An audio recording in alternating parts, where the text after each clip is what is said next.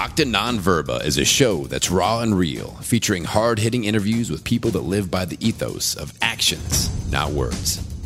Marcus Aurelius Anderson is a TEDx speaker, best-selling author, veteran, and leadership and mindset coach.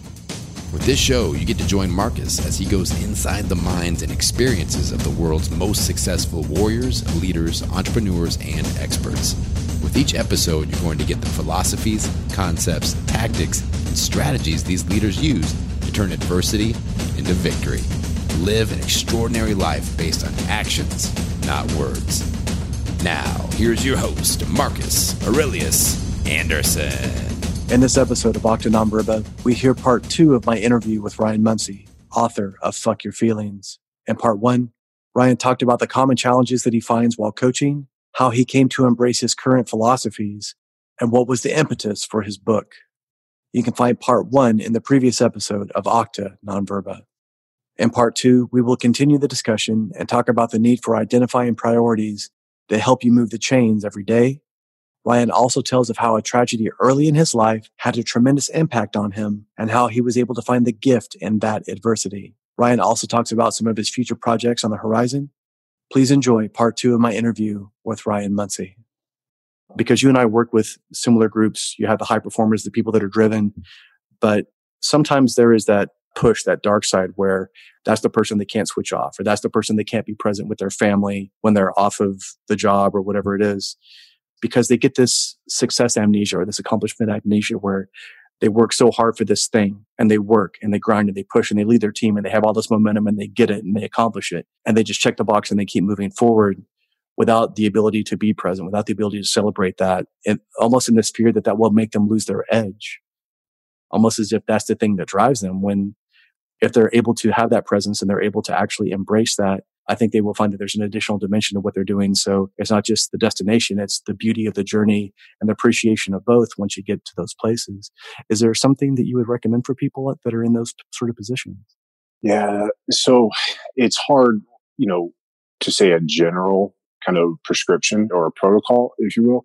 But I think when I am working with or talking to an individual or a particular group around that specific obstacle or challenge, one of the things that we have to do as coaches is we always have to relate it back in terms of what they want and what their priorities are, right? And so I think a lot of times coaches and writers and, whatever, we get so caught up in the thing we're passionate about that we get into like the nerdy details and like the nitty gritty stuff, and people's eyes just glaze over and they're like, dude, I hear you. I hear you telling me like I need to, get more parasympathetic. I need to stop redlining, whatever, use less caffeine, get better sleep. Cool. I hear you. And so to me, that's a sign that I haven't done my job. It's my responsibility to get this person to understand how what I'm talking about benefits what they want. And so, again, depending on who it is and what their priorities are, I always try to relate it back to, if you do this, it will make you better at this. You'll have more time for this, whatever it is. And so let's just use a first responder or somebody in that vein that is always redlining and has a hard time turning it off. And, it's as simple as, talking about, okay, well, first of all, what are the simple steps, right? Because again, a lot of these people they're not nerds about this stuff like you and me. So like for me, I've eaten pre-prepared, meals that are cold. I don't reheat them. Like, I can be a robot with that, but there are a lot of people who, just the idea of pre-preparing meals or food prep, they're just like, nope, not me, not happening. So, we have to give real world strategies and implementable tactics that they can actually follow. So making it just really, really simple so that, again, it actually gets done. And then just saying, okay, well, look, if you can get an extra half an hour of sleep every night, right? Like I can't tell you how many groups I've talked to in law enforcement or SWAT or whoever it is that, they're like, I can't get more than 5 hours of sleep a night. Like, okay, well, let's get 5.5, right? That's better, right? And then, after a few weeks, can we get 6, right? But I think a lot of times if we just say like, hey, you have to go from 5 to 8 immediately, they're just like, nope, can't do it. Not even going to try. And so, we have to find those little baby steps, get them experiencing, get them a win, get them experiencing how great it can feel. I always talk about it as wearing contacts or corrective lenses. If you wear glasses or corrective lenses, the first time you go in to the eye doctor, you don't realize how poor you're seeing, how poor your vision is until you get these corrective lenses. And then you put them in and you're like, oh my God, like it looks different. And so, when people start eating a little bit healthier, when they start, living life hydrated instead of dehydrated, or, they're sleeping more or they're sleeping better and they're getting that quality sleep, they start to experience it. And so the buy-in increases, right? And that's what we need. We need the buy-in. And again, I think going back to like relating it to what their goals are, we could say, well, look, if you sleep a little bit better or a little bit more and you eat a little bit better and you take a little bit better care of yourself, you're not going to have pain. You won't have to drink as much caffeine. You'll be more mentally clear. You'll come home and you won't be as smoked or tired at the end of the day, which means you won't be irritable with your family. You'll have more time or more quality time with your family. And again, it's a lot of that is before I even start with those, let's call them protocols or prescription, there's conversation with either the individual or the group about what it is that they want. And so, if family is not an important thing, then I'm not going to weave that into my answer. But if I know family is important, then we build that into the answer. And so again, I think it's one of those scenarios where we have to, as coaches or communicators, leaders, whatever, we have to know what's important to them. And so that requires asking questions, finding out what those things are, rather than assuming that it's just a matter of me getting on stage and spouting off like what I know. Yeah, it just becomes a checklist at that point and it's superfluous. And it's where, again, that's where the coaching, that's a sign of a good coach, because coaching people, teams, an individual, whatever, it's difficult because people are difficult and they change. They're sticky. Sometimes they're messy. And the person that you speak to on a Monday may not be the same person on a Thursday and vice versa. So like you said, you're done with the Monday and it's like, okay, we're driven. Here's where we're going. You talk to them Thursday. And like you said, and even then the concept where you're talking about, eating and the diet and eating even cold food, it's better to have a 75% plan that we know that they'll do than a 100% plan that they will never do. And like you were saying, telling somebody to go from 5 to 8 hours of sleep, subconsciously they will hold back. They're like, I'm never doing that. And so then all of a sudden they create that block on their own, even though they understand and you understand that we have to do that. That's where I talk about this concept of micro adversities, where cold showers, exposure, Tabatas, something that makes us embrace that, because our society right now, so many people, because they're not physical. And again, you talk about this in the book so eloquently, because they don't really know what a true threat is. Somebody that makes a bad comment on their post on social media, to them, their adrenals are just going and they're mad and they're pissed off because they've never truly been pushed, whether it be in a martial art capacity or a 20X SEAL Fit type of event.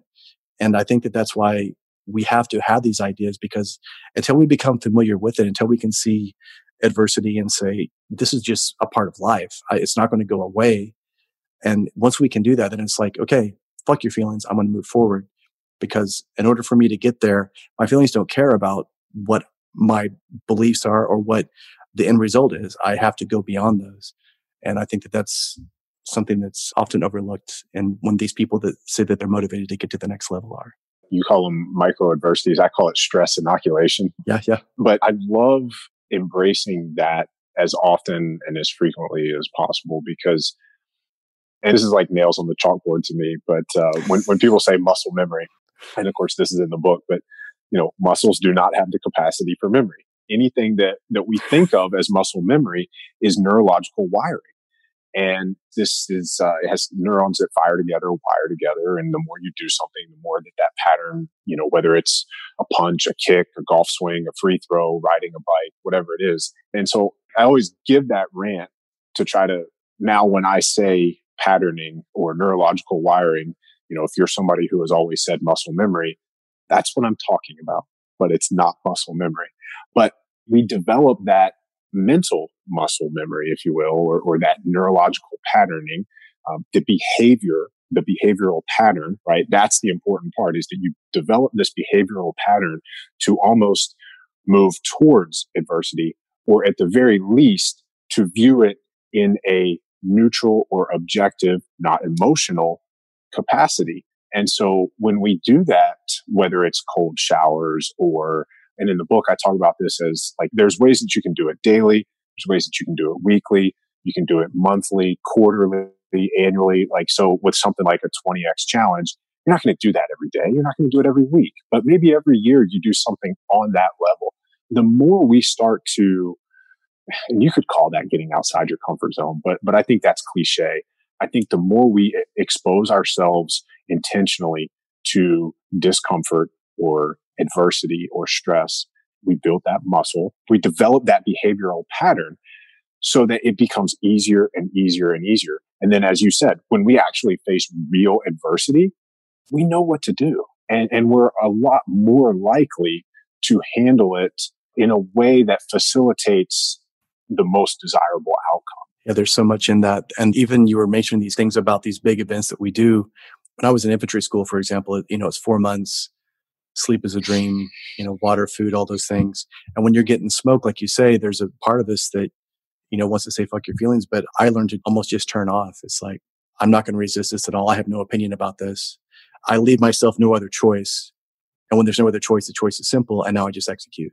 And now there's no resistance. There's no, oh, I don't feel like doing this, or this is cold, or they're being mean, or they're yelling these things at us. It's like, you just go with it.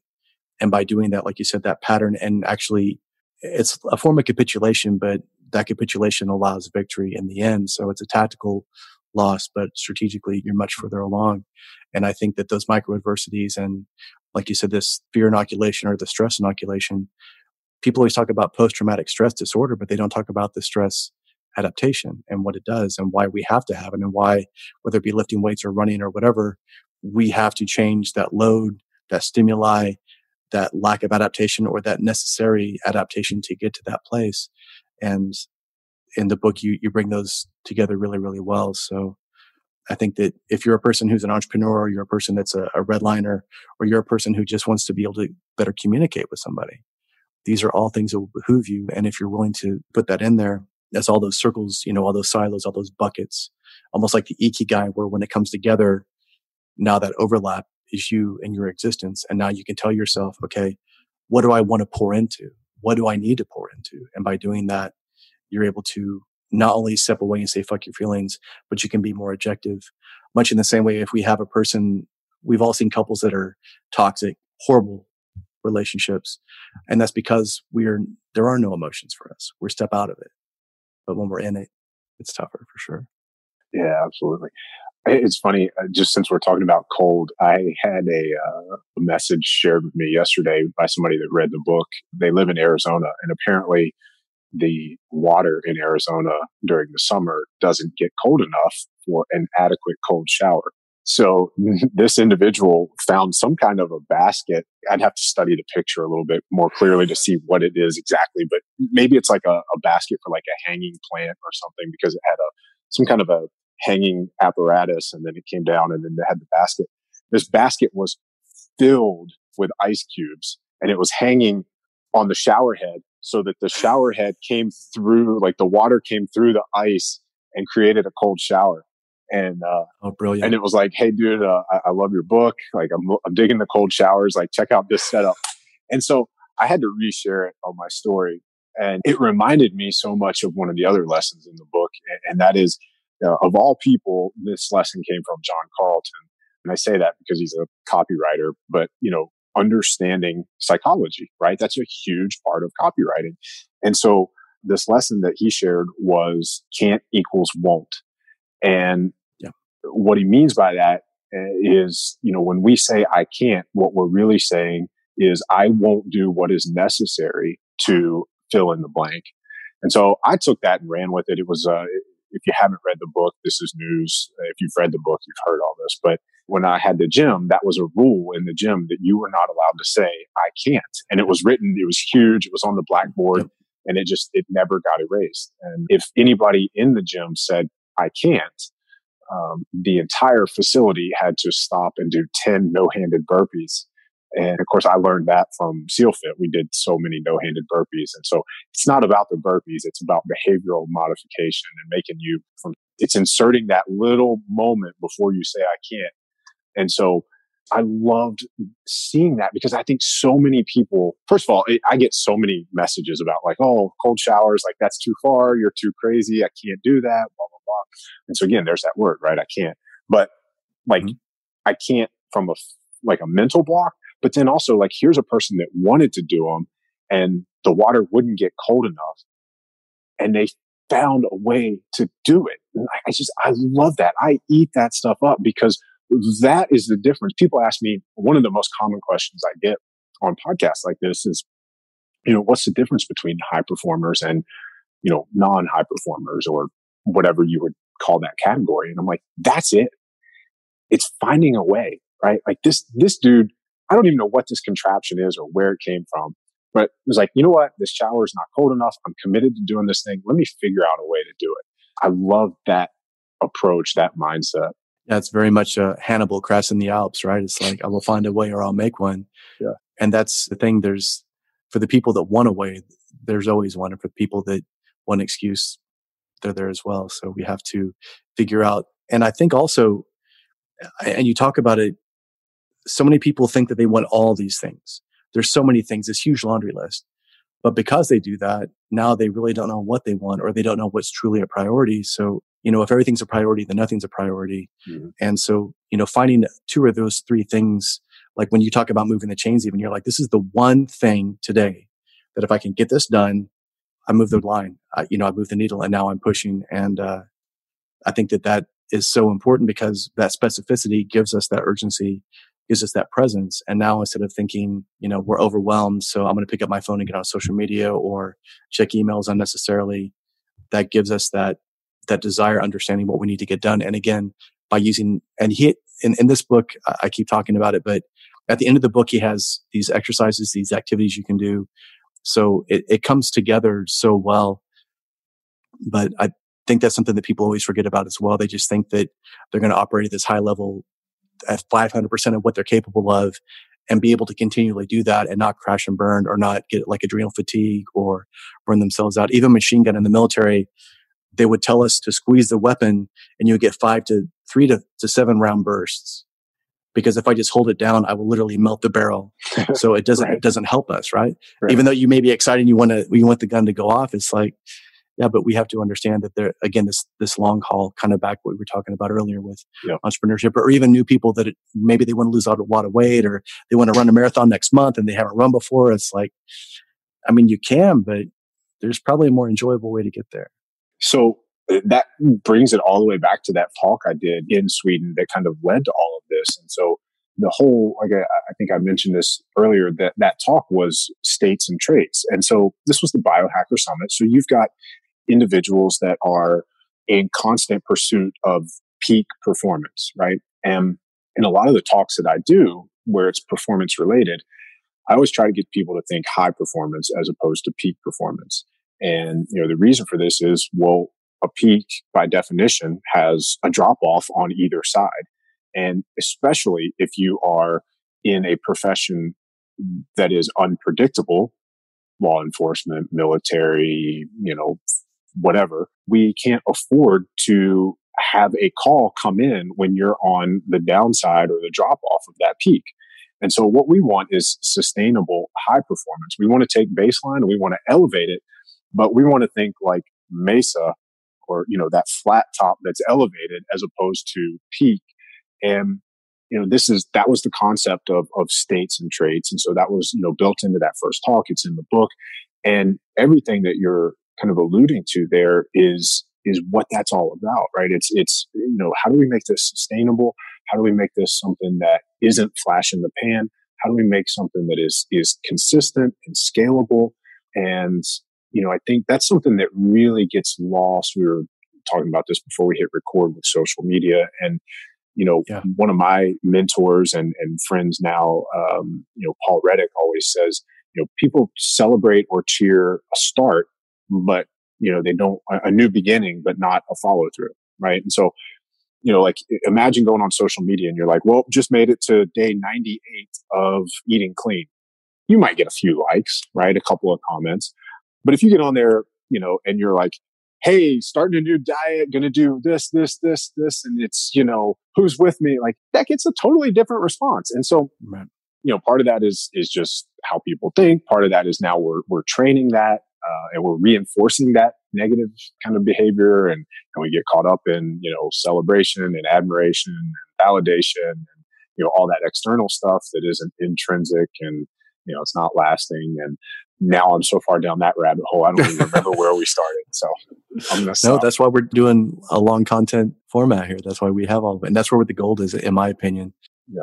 To finish that, yeah, you brought me back. So I get it. Like that, and that's the, I don't want to say the problem, but on social media, it lends itself to that type of thing. As you said earlier, like the team no sleep and hustle, grind, and those things that aren't necessarily scalable or sustainable. And I don't think people understand either that if they would do what you're talking about in the book, they wouldn't have to be team no sleep. They wouldn't have to be 0 days off, # blah, blah, blah. Right. They could literally get more done and actually have some time off and not even feel guilty about it. They're like, oh, I've been moving the chain for the last 3 months. I'm good. And you hit the nail on the head. I mean, look, I love my work. I love what I do, but I don't want to work all day, every day. I want to hang out with my wife. I want to go, hang out with my friends, my family. Like I want to record podcasts and have great conversations like this. I want to go hunting. I want to go travel. I want to, see the world. And work is, and again, like, I mean, everybody has their own, relationship with that and view on that. And the point should be that it should serve your needs, not you serving it. And don't lose sight of that, especially if you're an entrepreneur. My guess is if you're an entrepreneur, you became an entrepreneur to have more time, more freedom of time and more freedom of finance. And like, how much of that do you need? Like, how much money do you really need? Like, do you need, the senior picture in front of a Lambo? Like, I don't. I'm not chasing that. And you hit the nail on the head. I mean, that's that obviously that was a little bit of a trigger, but yeah, like I just like don't. Dan John is one of my favorite strength coaches, and he has a saying that is the goal should be to make sure that the goal stays the goal. And I think so many of us are guilty of losing sight of that. And again, social media is one of those things where we can get caught up in shiny objects and perception and, seeking, do other people think I'm whatever? Like, who cares? In the military, they say the plan is not the mission. The mission is the mission. So when we get caught up in, just like you said, when people try to overcomplicate things or even coaches, it's fun. It's this intellectual, ability to do some gymnastics. But in the end, it comes down to those efficient things. And I always talk about it, about the 80-20 principle and Hicks' law and Parkinson's law and Occam's razor. So all those things come down to simplicity, packing away the essentials. Can I do it easier in 3 steps? It's more likely to be correct, Occam's razor, than 7 steps, all these kind of things. So by having that simplicity and just letting it sort of be permeated and baked into everything that you do, it's almost easier to kind of go that route. And that kind of becomes your default, as opposed to, like you're saying, it's like, oh, well, if I did more of these things and I got a side hustle and then did side hustle on my side hustle, and then I went ahead and got a click funnel that side hustled into my side hustles, or the entrepreneur math where they're like, okay, I have a $500 product. If I get 5,000 people to buy it a month, then I can be a multi. It's like, no, you're losing sight of why are you doing this? Do you actually have a product that's going to help somebody? Would you buy this? Are you even morally invested in this thing? And if you're not, then maybe you should stop and step back for a second and look and say, what would satisfy me? What would be fulfilling for me? That's kind of the way I look at it. Well, you do too, obviously. Yeah. I mean, so many in, I guess, corporate world, but also in the entrepreneurial world get confused with, being busy versus being productive. And, that, Essentialism is another favorite book of mine. And that practice of, separating the vital few from the trivial many, right? That's what Move the Chains is. It's an exercise in essentialism. And if I only get a couple of things done, what has to get done? And it forces you to identify, as you said earlier, priorities or the essentials, and you pare it down, and it's, all those things, right? It's 80-20 or, Occam's razor or however you want to think about it. It's just, and I would argue that, again, like I have a pretty good sampling or cross section over the years. The people who are successful or are high performers, whatever you want to call them, they're the people that they do a little bit every day. Now, some days they do a lot, but it's the other days, right? Like we all have good days. And I think if we started to measure ourselves by our bad days or our average days, as opposed to our best days, I think our view really starts to change. And so, I want to know, how good are you at your worst? The chips are down or whatever. And, the move to change thing is, I'm going to get that done every single day, regardless of, how I feel. I could be tired. I could be, everything could be, absolutely everything could go wrong. I will still get those 3 things done. Right. Like, and my list is right here. I had 3 things today written down as move the chains. It was coaching call, train, and this podcast with you. And whatever else happens today, like, I know those 3 things move my mission and my business forward, and also like my health and, wellness goals. And so everything else that happens today, and look, if you're not paying attention and you hear that that's all I did today, that's not. I did a lot of other things, but all those other things are kind of extra. And so again, the people I know who are successful and high performers are people that they touch their business every day, or, they touch this thing, they check in with it, whatever phrase or term you want to use. And again, like, there'll be other days where maybe it is a 16-hour day, maybe it is a 12-hour day, but every single day they're doing something. And with the people that I've worked with or been around who, for whatever reason, fail to make significant progress over a large amount of time, when we really look at how they spend their days, you see that these are people who are not moving the chains in a methodical way. And like you alluded to earlier, I would call it shiny object syndrome, right? They're chasing this, and it's like, oh, this ClickFunnels or this thing, and it's this and it's that. And they've lost sight of, as Mark Divine would call it, like that front sight focus. And it's just, okay, this is what we're doing. How do we get from here to here on this thing? Tunnel vision. I think that's brilliant, looking at, like you said, using your lowest days as sort of your litmus test to see, what it is. Because like you said, that's a huge indication of what your other really great days are. And like you said, the idea of the peak, we cannot perform the peak state all the time. As a matter of fact, if anybody's ever pushed themselves physically to a peak, that on the downward slope is whenever you start feeling sick, when you start getting injured, because your body subconsciously knows that that's as far as it can go. And it's like, listen, we gave you all we had, and now we're going on strike, guys. Sorry. We're going to get you injured, or we're going to shut down or something like that. So the body's smart if we listen to it, right? It is. And nobody wants that, right? I mean, we're both kind of laughing, but I know I've been there, and I'm sure you've been there. And I mean, we know this from experience. And I think we're trying to help other people avoid those missteps. And we're all human. I mean, sometimes you have to, somebody says, hey, this milk smells. And you're like, oh, well, let me take a whiff. Like, I need to know what that is, right? And I think maybe people will experience that and they'll be like, oh, well, that's what Mark is. That's what Ryan was talking about. Like, okay, now I know, okay, let's pull back to this level. And I know that I can sustain that, for a long period of time. So people have asked me, they're like, oh, you wrote a book called The Gift of Adversity. Do you not have adversity anymore? You said that this fuck your feelings is sort of the mantra that you tell yourself. When was the last time you had to tell yourself that? A couple hours ago. Yeah, a couple hours What time is it? What time is it? No, I mean, look, there's no way I could have written that book if that wasn't a real thing that I had to go through and learn. Yeah. I mentioned Paul earlier. Paul always says that, every strength comes from what was once a deficit. So if you see somebody who is an amazing communicator, there's probably a time where they weren't the best communicator.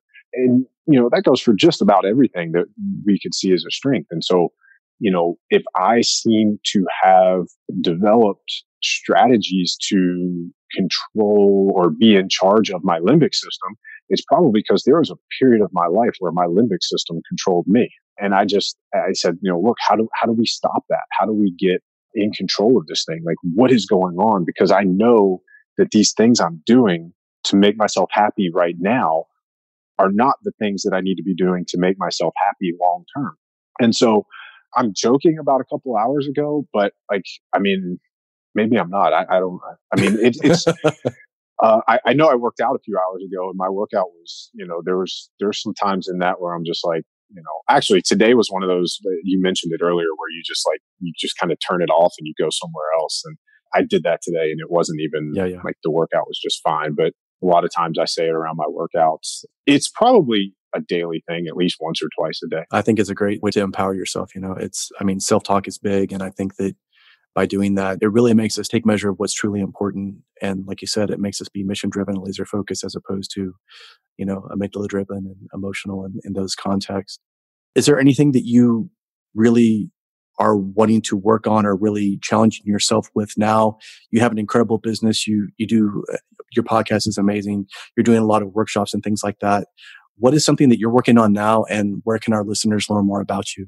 I think the next stretch, and I mean that not in a time sense, but the stretch for me personally or from a creative standpoint will be either another business or another book.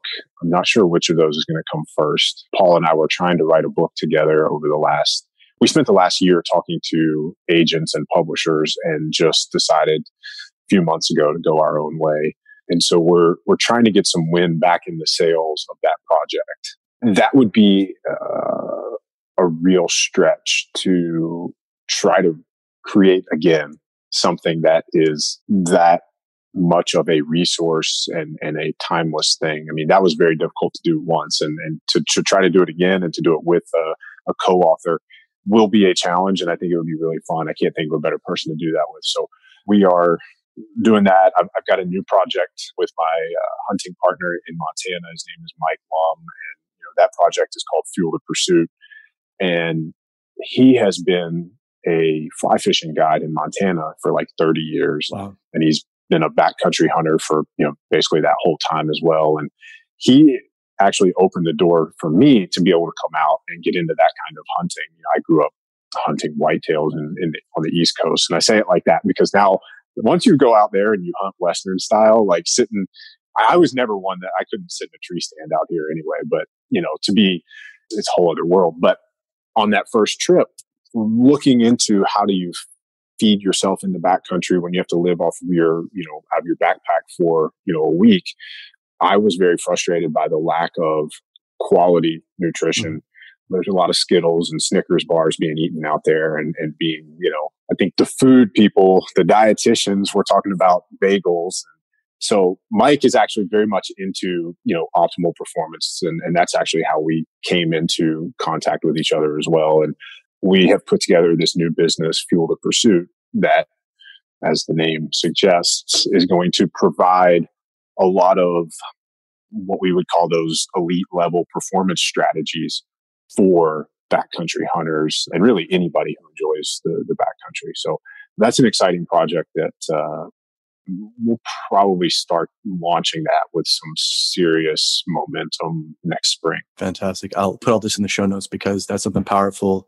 I went on safari in South Africa. And like you said, it was very much the same way where, like you said, you're in Oklahoma, you're sitting in a tree stand, the tree, they can't see you, they can't smell you, bang, you have a scope. It's not nearly the same as when they say, okay, there are impala over there. And now you have to stalk that thing and you are not the top of the food chain. And even if you get a shot on a kudu and it's 2 hours before sundown, now you're sprinting to go get it and you have tribesmen with you because everything above you on the food chain smells that and they want it. And if you're carrying that thing on your back it's a whole other realm, and you learn a lot about yourself, about human nature, about Mother Nature, and how to respect those things. So where we do our hunting out west is grizzly country. And on the last hunt, we found a few very fresh, very large grizzly tracks. And, exactly what you're talking about. I mean, even if you are successful, what you harvest is coming out on your back, multiple trips. Yep. And like you said, when there's a carcass on the ground, those apex predators are very aware of that. And, you are also very aware that you do not want an encounter with them. Oh, there were hyenas, and when they would laugh, because the sun's going down, you just hear that, and it just goes right up your spine. It does. And there's eyes everywhere, but you can't tell what's a carnivore and what's not. And it's like you said, it's a beautiful experience. So I think that this is a perfect endeavor for what you're doing with what you're doing in Montana out there. I want to just ask you one more thing. I want to be respectful of your time, and thank you so much. For me, being injured, being paralyzed, dying on the table was a huge adversity. But once I learned my lessons from it, it became a gift. Is there something that you went through in your life? And I know we alluded to the 20X event with SEALFIT, but was there something in your life that you went through that initially seemed like it was impossible, it was insurmountable, but yet once you went through it and you got stronger on the other side of it, you were able to look back on it and say, wow, if it hadn't been for that, I wouldn't be as strong, or I wouldn't have gotten this skill set or understood the urgency or the preciousness of what you have now. Do you know who Josh Mons is? Oh yeah. He's amazing. Okay. I love that guy. Okay. He's one of my good friends. Yeah. Okay. I was going to say, if you didn't, I would love to get you guys connected, but he has obviously a similar story. He was like I was flatline, but he was like dead. He was flatline for 15 minutes. Yeah, he was gone. Yeah. And that's what our joke is. He was like, I was like, you were dead. He's like, but you died twice. I was like, yeah, but at the amount of time, like you still, like they were, and we won't give it away. I mean, Josh Mons is amazing. Right. And his book, The Beauty of a Darker Soul, he's working, he's working on his PhD, right? Mm-hmm. Yeah. I was able to talk to him recently. Beautiful. To answer your question, when I read his book, it shed light on a past experience for me that I didn't realize had kind of informed or molded me and my life the way it had. When I was a kid, I had a best friend, as most kids do. He was a year older than me, and he was born in 1983. The night he was born, when he was born, there was something wrong with the soft spot in his head. I don't know all the details, but 1983, his parents had said that, he was not supposed to have a blood transfusion. But that night, the doctors gave him a blood transfusion without talking to the parents. Oh. It ended up being tainted blood, and he had HIV/AIDS. And when I was 10 and when he was 11, he passed away from AIDS. When I was 10, I mean, you lose your best friend, right? I don't think at 10 years old you really understand, what that is and all the stuff that's around that. But as I read Josh's book, I was actually finishing it on an airplane, and it was somewhere in the part where he's talking about like maybe survivor's guilt or something like that. But I mean, I'm just on this plane and I just have tears coming down my face. Like, it's not even like, I mean, it's like a silent cry, but it is just gushing.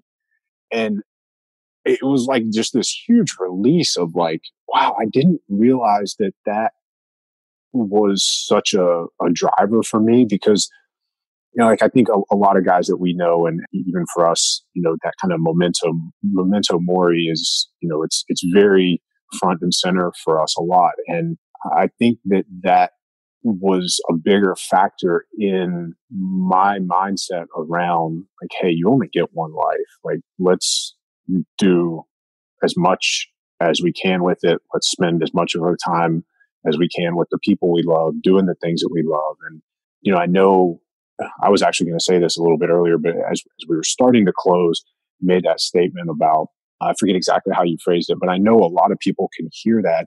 And for some people, it comes across as being like militant or too disciplined. And that, it's not even about discipline equals freedom. And for me, it's about what I just said. Like, I only get one shot at this life, and I don't know how long it's going to last. I don't know how much time I have.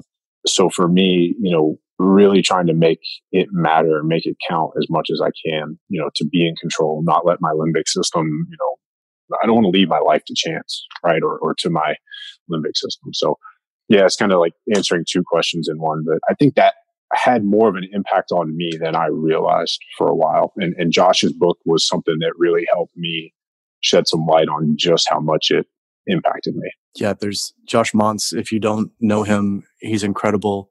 His story is amazing. Go get The Beauty of a Darker Soul. And like you say, sometimes it's that little sliver that shines that light. And then, because if we continue to unpack it, I'm sure that after that, at 10 years old, it changed the way you decided to do things. It changed your physicality or your need to have physicality and the appreciation of those things. And it's very easy for us to hear what we're saying right now and be motivated, as you would say in the book. And then within 72 hours, it's like, what's happened? But when you have something that is so deep reaching, and when you have something that is so profound in your life, it's undeniable. It's the first thing you think of when you wake up, and it's the last thing you think of before you go to sleep. And if you can live your life with that urgency and find something that you're willing to die for and live with it, live for it, that's when you're going to get the most out of it. And by harnessing all the incredible stuff that Ryan's been talking about, all the work that he does, his workshops, you have some incredible online resources as well. And a lot of, you both do coaching online as well that people can get more information on. But if you can put those things together and leverage it, it's essentially like a buffet. You can take what you want from Ryan, take what works for you, take what you will do consistently, and then run like hell, man. That's how you get there. I love it. That's great. Outstanding. Well, listen, I've been talking your ear off here. I could talk to you for hours, and I can't wait to come over there and get to return the favor. But thank you so much for your time. Thank you for putting us on your list to move the chain. That's a big compliment. And I look forward to talking to you soon, my friend. Thank you. Marcus, thank you for having me on, man. It's been a great conversation, and I also look forward to doing it again. Thank you for listening to this episode of Octa Non-Verba. If this message resonates with you, please share it out with others on social media. Hit that subscribe button and leave a review for the show anywhere you listen to podcasts. To learn more, please go to MarcusAureliusAnderson.com and join his Octa Non-Verba Inner Circle to get exclusive content, news, and information. Until next time, remember, talk is cheap. Live your life based on actions, not words.